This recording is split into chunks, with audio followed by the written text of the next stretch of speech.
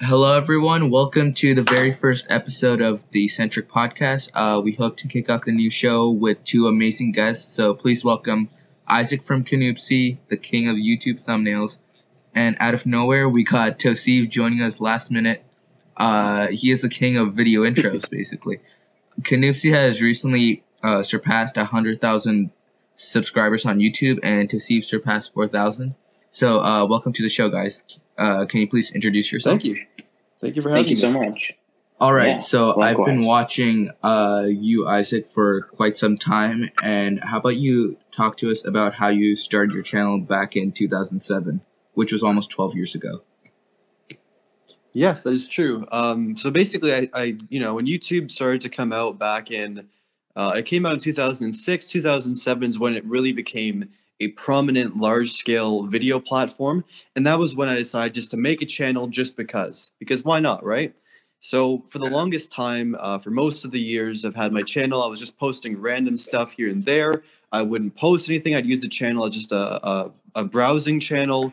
Then I eventually posted videos and stuff, let's plays, and eventually, I think in about 2014, 2015, I decided to convert my channel into a technology channel and just make solely technology videos, reviews, looks at old technology from the past, like revisited videos, software videos, a whole bunch of stuff. And since then, the last few years have been great. There's been an amazing audience willing to watch these tech videos. And yeah, it's been an absolutely amazing experience. And that's kind of how my tech channel became a tech channel. That's amazing. How about you, Tausif? Yeah, so for me, honestly, it was it was just a long time coming. Like I've always had an interest in technology. Like since I was like, I think since like high school, I was like buying and selling tech on Kijiji growing up just because I wanted to keep trying new products and changing things up. So I was always interested in that. However, I didn't really know what creative outlet to use. So I think just this last year was pretty much my first year actually delving into YouTube. And it was just kind of putting my interest in technology with video. I didn't know what platform to use, and then I decided, you know what, why not just do YouTube? Because I've been watching like Canoopsy, I've been watching like all these other tech YouTubers for like so long, so I had the interest in it. It's just I guess it was a starting trouble, and I was like, okay, what are people gonna think? What are my family friends gonna think? Should I actually start it? And then it got to a point where I was so interested in actually creating like stories or cinematic sequences. And then I was like, you know what? Why don't I just merge that with technology and actually get started? Who cares what people think? So that was kind of like my starting point, and then yeah, and that's what brings me to YouTube. So, as YouTubers, I can imagine both of your lives are extremely busy. So, how do you manage YouTube, your personal life, and your education life? Oh man, it's tough. It's very, very challenging because especially being a student, it's incredibly difficult because there are deadlines, there are social commitments, there's things that are due, group projects, and you really got to decide. It's really tough to create a balance between the two because you either got to say one of the things is going to suffer for the other thing. So if I want to make a lot of videos, I want to make a lot of content, I want to make my best content, then school suffers a little bit. School gets put to the side. You don't focus as much on your projects. You do not as good work. And if you do the opposite, you put YouTube to the side and put school to the forefront. It's kind of the same deal. You don't post as much. You can't be as social as you'd like on your channels, and it's just making that decision to create a healthy balance is one of the tougher things when you're having YouTube not as your full-time job or full-time commitment. Now, for me, I guess the way I'm going to be coping with this in 2019 is hopefully hiring someone on a part-time basis, just because it's just not sustainable. I want to make both school and YouTube equal. I don't want to have one more attention than the other. I want both of them to be a major focus of my life. And to answer your question, just to a point, there's really no definite way to have that perfect balance. It's pretty much impossible, really, for at least from my experience. Yeah. So what about you, Tausif? How do you balance your Wow. personal Wow, and work I life? just feel so old talking to you guys. I'm like at like my mind's in a little bit of a different space. So my situation's a little bit different. Like, I have two kids. I'm working a full time job, and kind of running like this side YouTube, and I also do like videography for clients and stuff like that. So I'm trying to balance that, and it's actually like I mean, it's just similar problems, just with different faces. As Isaac said, it's like instead of school now, I got to worry about like a full time job. Like, although I don't get assignments, but there's like crazy amount of work that sometimes I got to bring home, or sometimes I just have to end up working late. And then the problem is when I get home, then I have to spend time with the wife, the kids. Then I got to take care of the parents, and so just like a whole bunch of stuff happening. So it's just honestly what I figured out so far, like my upload um is not at all consistent still, right? Like I'm still trying to figure it out, still trying to work it out. But the only thing, honestly, that has been working for me so far is whenever I sacrifice sleep, that's the only time I'm able to get something up. So it's either like waking up at 5 and recording at 5 a.m. when the kids are all asleep, or it's recording late at night when the wife and kids are asleep. So that's the only thing that's been working for me. But yeah, this one's up in the air. Like I'm still trying to figure it out. Hey, no sleep team. Exactly. Let's talk about YouTube Rewind, because the latest one, 2018, is now like the most disliked video on YouTube, and it's like within a matter of weeks. I think it's like at 14 million, 15 million dislikes by now. Negatively critiquing things. Like I tend to, like, even with movies, like I think the worst movie that I watched was like Ghost Rider, and that because the effects were so bad, like the story, everything was really bad. But other than that, like even movies that people don't like, I'll be like, yeah, like, but yeah, that wasn't good, but there was these positives in it. Like, so I have a very hard time critiquing things because I tend to like everything. So even with YouTube Rewind, honestly, I didn't see what the issue was until I saw like all this like people like uh memeing about it or talking about it, and then MKBHD launched a video on it, and people were like, it just became like a whole drama thing. And then I was like, oh, okay, that's why people are not liking it. But yeah, like generally, to be quite honest, I had no idea people didn't like it until yeah, all of that ensued. So with all this controversy that happened this year, so what do you think on the whole Facebook situation? Like, what's your opinion on it? Facebook. Facebook is a platform that I dislike, mainly because I just don't like it.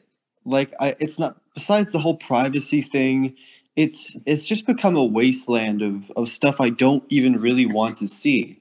Now, I created Facebook when I was in like early elementary school, late elementary school, I should say. And at that time, I had certain interests. I had certain interests in high school, and now when I go onto to Facebook, it is a disaster. There's all these meme pages I don't want to see. There's all these companies I liked once that I don't like anymore. I don't like Facebook really at all. I just think it's a mess of a platform. And you know, Instagram being owned by Facebook, I think Instagram is one of the greatest social platforms ever created. It's just genius the way everything is happened on there.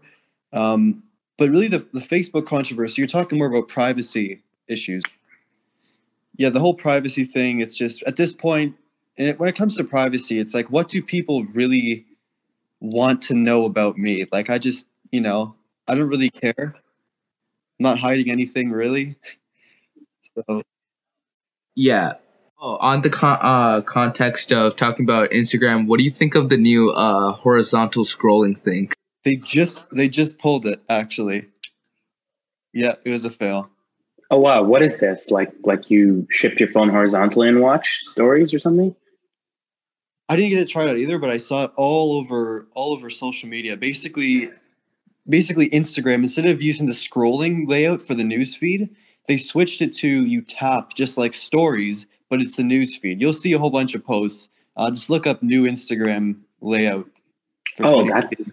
It's awful. That does not sound user friendly at all. No, I don't know how the very implementation was, but Oh, I didn't get to try. I just saw it all over Twitter this morning. So let's switch over to talking about tech. What's your opinion on Apple's lineup this year? Because in my opinion, I think they really complicated their lineup. Could you clarify maybe what you mean by that? Well, I think the MacBook Air really doesn't fit in with the Mac lineup, especially with the new iPad Pro. So, yeah. Okay, that makes a bit of sense. Yeah. Really, in my opinion, it's actually kind of the opposite. They made everything a lot more complex this year in terms of their product offerings, especially in the laptop lineup. There's just so many different variations of the MacBook. You got the MacBook Pro, MacBook Air, standard MacBook, MacBook without touch bar. Like it gets, I think it's, they've really overcomplicated the iPhone and the MacBook lineup more than it needs to be honest. But I think this year was a good year for Apple, despite some of the negative press and despite some of the stock market fluctuations and down. Yeah, I think they lost $300 billion, somewhere in that range during the holiday quarter. Yeah, around that much. Yeah, and then the holiday quarter had them bounce back a little bit. So it's a besides all the news and everything, the core. But what matters is the core products and the core services this year were pretty solid, in my opinion, at least. Like there was not really one terrible bad product that was released. I just think, things are expensive, things are a bit confusing, and that's really all I'm seeing. I think the MacBook Air at this point, like the new one's really confusing because like you got the iPad Pro, it's cheaper and it's faster, more powerful. So like the MacBook Air at this point doesn't really fit in with Apple's ecosystem. Yeah, and one thing that comes to mind is when I think about that is if you're going to buy the baseline MacBook Air, you can't really do that much on it in terms of productivity. Like you can't really edit as much video as you'd like. You can't really do much Photoshop or other editing like that. But then again, the iPad Pro is the same price. So while you can't do some of the desktop features you can on the MacBook Air, basically it's almost the same machine, if that makes any sense. Well, yeah, you can't do all the pro desktop things you can do on the MacBook Air. You can't really do them on the iPad Pro either, but you get the option of being able to draw, have it so portable and handheld.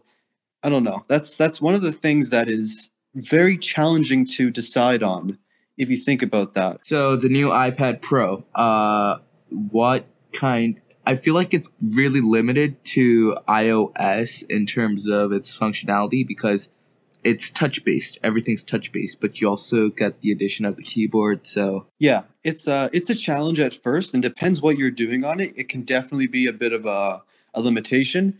But from my experience after using it extensively, almost every single day, I actually prefer it over my laptop for almost every task, except for things like video editing and other, just some applications just aren't optimized yet. Like Gmail isn't optimized. Like most of the Google apps aren't ready for the iPad Pro yet, which is understandable. But it's a machine that you really get used to and you learn to love after just a short period of time. I just 100%. Go ahead. So, have you tried editing like a full-fledged video on the new iPad? Minor editing in LumaFusion or iMovie, just minor stuff. Yeah, like so basically, I actually got this new thing. Like Isaac was saying, like I've been using the iPad Pro for ever since it launched, and honestly, I actually, in any situation, if I can use that over the MacBook Pro, I'm using that. Exactly. And when I absolutely need to go to the MacBook Pro, which is for, if I'm like editing video, even for photos, I've started editing my photos on, because I use Lightroom primarily. So I've started doing that on the iPad Pro, like with the Apple Pencil and with Touch and everything. And then if I absolutely need the MacBook Pro, then I'm going to my desktop. Like my MacBook Pro literally just lives with my external monitor now. And I just come here anytime I need to like edit or anything like that. But even that, I found that a way. So I was on Facebook the other day and I was just scrolling and I saw this ad for this company called Luna Display. Have you guys heard of this? Yes, that thing is pretty cool. So I bought it because it was on sale during Black Friday. It came in and it actually works surprisingly well. So what it does is there's like this USB-C dongle you plug into your MacBook Pro, and then over Wi-Fi you get basically it's like a screen, like a screen mirror of the MacBook Pro onto your iPad, except you're allowed to use touch, you're allowed to use the Apple Pencil, everything else works. So it's pretty incredible. I've actually just been leaving my MacBook Pro upstairs and I take my iPad anywhere in the house. I can use Final Cut Pro. I can use like all the applications, anything I need to do on the iPad. And you can actually use the iPad keyboard as well. And you can use the mouse. Wow. So it really opened up so many doors because now I'm just editing Final Cut Pro on the iPad downstairs in like the living room while watching TV. So I was like, oh man, this is pretty handy. But yeah, I think, yeah. Do you find it being a gimmick, or do you think it's something that's actually like a genuinely usable thing that you use for like actual like work and pro stuff? Yeah, I actually feel it's genuinely usable. Honestly, at first I was a little bit skeptical because, so I'm going to do a video on this anyways, but like I was I'll just watch that. Yeah, that's the reason I bought into it. But like I was very skeptical because I was like, okay, there's probably like input lag and stuff like that. But if your Wi-Fi is good, then for me, like there's barely any lag. Like you can't even notice it. So it's been pretty good. Yeah. Okay, sold. You sold me on it. What's your opinion on having macOS on an iPad Pro? Because I feel like that would really push the iPad Pro as a pro device. Well, not really a cross-platform because, being Apple or really any company for that matter, they don't want to hurt the sales of another product. The MacBook lineup has its own place, just as the iPad lineup has its own place as well. I just think what would be good in terms of software is to not make the iPad a Mac OS device, but make it just a bit more of its own compared to iOS, like just regular iPhone or what's currently on the iPad. Just, make it have a better file manager. Just make it kind of that tool that's not a laptop, but is a tool that does things. It's so hard to explain what I want. I'm sure we'll see, and I'm sure we'll be better clarified as to what exactly works best on the iPad. But converting Mac OS and just throwing it on the iPad isn't the absolute best way to handle it. I think, yeah. And while it would work, it's just, I don't know. I think there's something they could do to make it just a bit more pro, but not, just tossing desktop OS on there and just saying deal with it. Honestly, I feel a lot of people would be thoroughly impressed if they just started bringing over pro apps to the iPad Pro. That itself would be like a good enough change. On the topic of bringing pro apps to the iPad Pro, what's your opinion on full Photoshop coming on iPad? Because it wouldn't really be optimized in the sense that you could do all the features you would have on desktop, convert it into a touch-based computer. Yeah, like from what I've seen, and I hope to test it out as soon as possible, is that it's really good. Like it's actually a lot of the stuff is optimized. So when you use it on iOS, it has a lot of the features you get, or has all the features you get on desktop, but with some clarifications in terms of touch, improvements to make it easier to actually use the application. And I think it's going to be a really, really big hit if it works well. If there's no lag, if you can do everything you can on the desktop with no limitations, it's going to be a big hit. And one of the guys at the Apple Store, I don't know if he was right, but he told me that they're actually going to be selling a one-time purchase version of Photoshop as well. I don't remember how much, but alongside the Creative Cloud version is going to be just a one-time flat fee Photoshop purchase you can get on iOS. And if they do that, it would be an amazing thing if the application is as well-rounded as we all kind of hope. What about the Creative Cloud storage? Because I actually do use it a lot when transferring files from Lightroom, from mobile to desktop, stuff like that. I think that would be the deal breaker. I think that wouldn't work if that was the option, because they got to have a differentiator. I've never even used, to be honest, Creative Cloud's cloud storing features. I just use the straight up save it on my desktop. But I think So, on the topic of the iPad Pro, have you guys seen the J-Rig Everything video where he basically snaps the tablet in half? So, since both of you have the new iPad, has yours bent, or have you guys attempted to bend it? no. Me neither. So, with the bending controversy, what do you guys think in terms of like real life usage? Like, if you move it around, like take it to school, do you think it's more likely going to bend in that kind of scenario? Yeah, no, I'm sure it's very easy to bend. I'm sure I could bend it too. But the thing is that no one's gonna be doing that. But I understand if you treat your iPad like terribly, if you throw it in a bag and you move around with it, it could get bent. It's a very, very thin piece of technology. There's no doubt about that. It should be stronger, but I think it's one of those things that you're not going to be treating it badly. And if it does bend, just bring it back to Apple and they'll replace it. It's that simple. And it should be stronger. It should definitely be stronger. But then again, if I bend a MacBook Air, it probably would bend. So Yeah, like I mean that's what I don't understand, right? Like it's with like any product, like the iPad Pro is a really thin sheet of like it's a screen, and they have to keep the weight down. They have to keep the quality of it up. Like it's definitely going to bend if you bend like any other thing. Like I could pick up my my keyboard and just bend it and it'll break right now, right? Like it just I don't understand what the big fuss is all about, to be quite honest. But yeah, that's me. With the bending controversy and stuff, I think like the best part of all of this are the memes. Yeah, the memes are always the best part of the controversy. Yeah, I'll give it that. yeah, exactly. It's like if you've seen Snazzy Labs' video where he literally takes Huawei MateBook and just starts bending it. Yeah. I like that. On an unrelated topic, I have to ask you guys, what's the best like on-ear headphones? Because right now I have the Samsung Level Ons. They're pretty okay, but like, what do you guys use on a daily basis?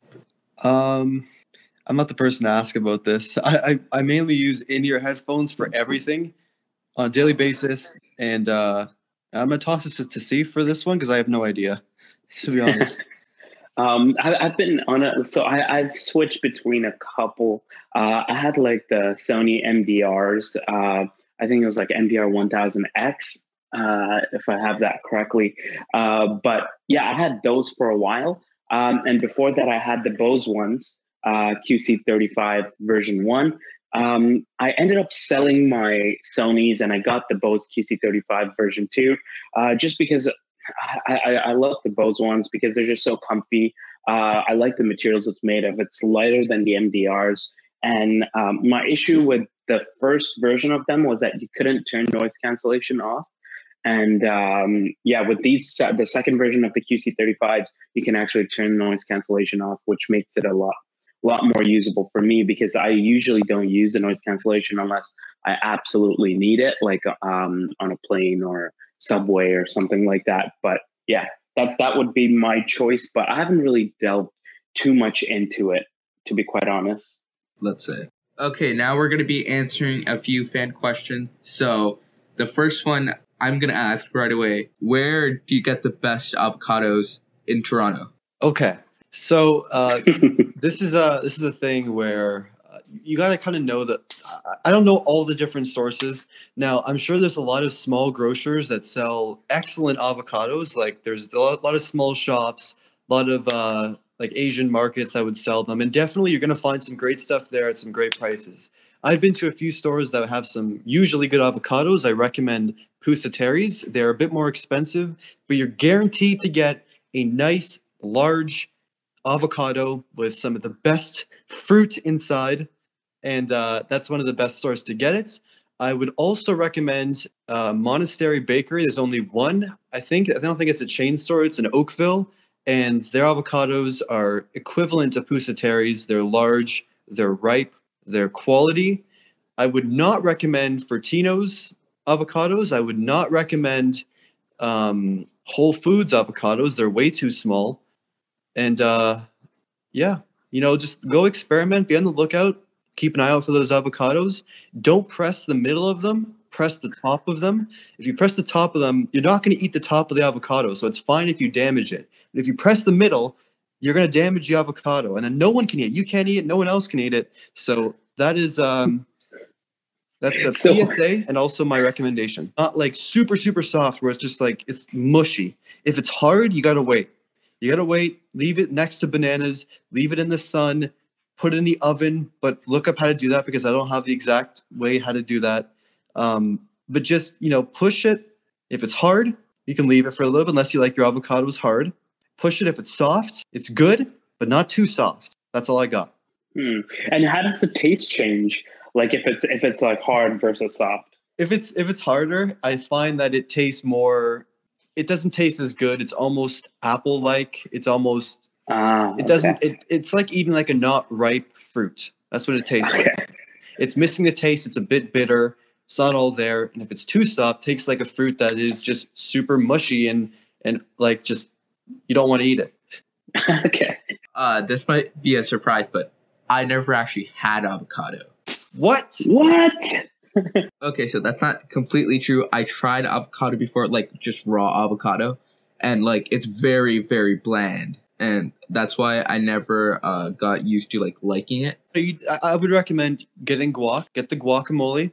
Don't get the standard avocado slices because it's not the best tasting food in the world. It's an acquired taste. Exactly. Yeah. If you eat it straight up slices, it's not going to be the most enjoyable experience. I used to hate avocado. I think it was gross. But then I tried it in burritos. I tried it with chips and mixed with some onions, some tomato, salt, pepper, lemon, lime juice, a little bit of hot sauce, pepper flakes, and I'm sold on it. So, go to a restaurant, order it one day, try it, get the one at Whole Foods, try one of those, and you'll be sold.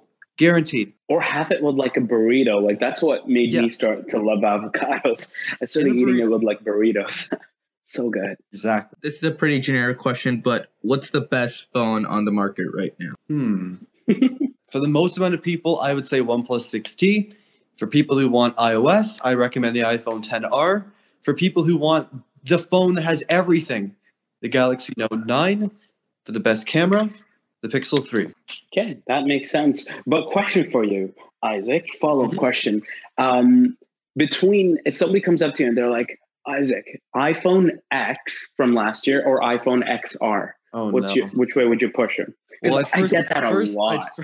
I'd first tell them it is, I don't know what the iPhone X and XR are. I've heard the iPhone 10 and 10R. But, okay, fine. Sorry, I had to. Yeah, good one. This is why people hate me. So I'd recommend, it's a very, very tough decision, but I think it all depends on price. If the iPhone 10 is significantly cheaper than the 10R for the way you're going to buy it, I'd probably get the 10. It's very, very similar. But if they're like the same price, I would definitely recommend. I have no idea. I'm lost.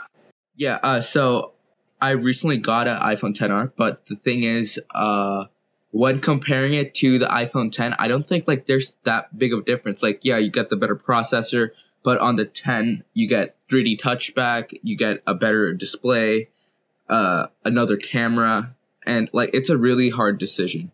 Yeah, it's a really tough decision. Like I've had a lot of people ask me this, and they end up going with the iPhone XR, and in the end, but it's a very, very challenging decision because they're so similar, and they're probably almost the same price when it comes to it.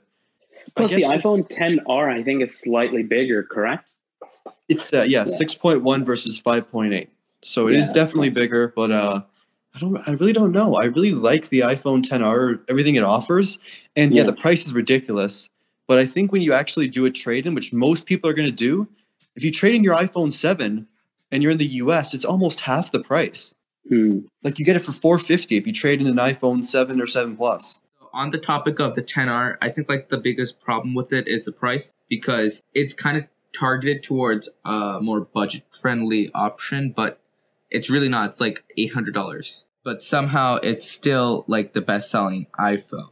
It'd be the best-selling phone. Period. Yeah, I would get them. Yeah, it's one of those things that, it's Apple as a company prides itself on having quality products, and if you lower the price down, the product's still exactly the same. It just puts a negative image almost. Like, it almost makes it feel like it's not worth as much as it is. And yeah. I guess, yeah. Yeah, like I don't know how much Apple plays into that. I'm pretty sure they do.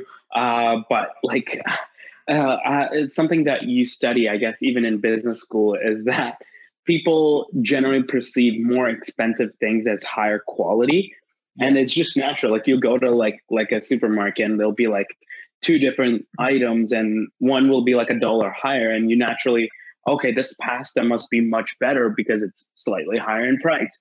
Right? It's just like basic assumptions people make. But that's just basic human decision. It's human psychology. Yeah. Why did the iPhone 5C fail so much? It was $100 less, I think, than the 5S. But just based on, when it comes to Apple, the Apple customers want to buy the best thing. Most people. So they're willing to pay, a few $100s more if it means that they're going to get the best product.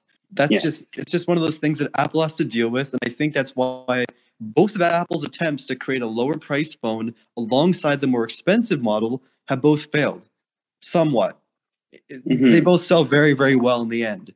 But in terms of just, investor viewpoints, they both failed because, it's not the best thing.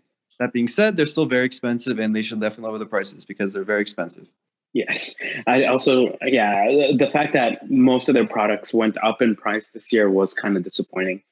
Yeah, like if you were to get an iPhone XS Max, like maxed out model, it's like 2,000 Canadian dollars. 2,000. Cool $2,000 for a phone. That's a bit much. Yeah. Okay, this is going to be the last question of the interview. So, do you guys like Indian food? Yes. Yep.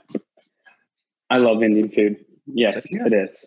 But so Indian food is like, I eat Indian food a lot, but a place that I tried recently that I absolutely fell in love with was, have you guys had Thai food? There's this place called Suko Thai in downtown Toronto. Okay. Literally. Well, are you on Wellington? Like near Wellington? No, it's in the East End. Oh, okay. I'll be going. I don't know. I got to give it a try now. To be honest, so I've told a few people, and a few people were like, okay, we've tried the one in Mississauga, we've tried other locations, and they weren't as good as the one in downtown Toronto. So I can't vouch for that one. But the one in Wellington and Front, that one was really good. Okay. And we've been I've been going there a few times now. What would you recommend I order if I go? Oh, dude, they have like it all depends. Like their green curry and their Panang, I think that's how they pronounce it. Panang curry is really good. They and if you're in the mood for like noodles, then their cow soy is really good as well. So yeah, I've tried a few of their dishes. Okay, no, I gotta check it out because it's a place that's right. Like I can literally see it most days, and it's I gotta check it out. I'm gonna do it. Okay. Let me know how it is. So that was the end of the show. Thanks to Tausif and Isaac for joining me on this podcast episode, the very first one. And special shout out to Bleak, who sponsored this. And they let me try out their new headphones. And overall, they're pretty good for the price. So if you have any questions, join our Discord server. We would gladly answer them there. Follow Zarif and I, Rongbin, on Twitter and check out Canoopsy and Tausif's YouTube channels, which would all be linked down below. Thanks for listening, I should say.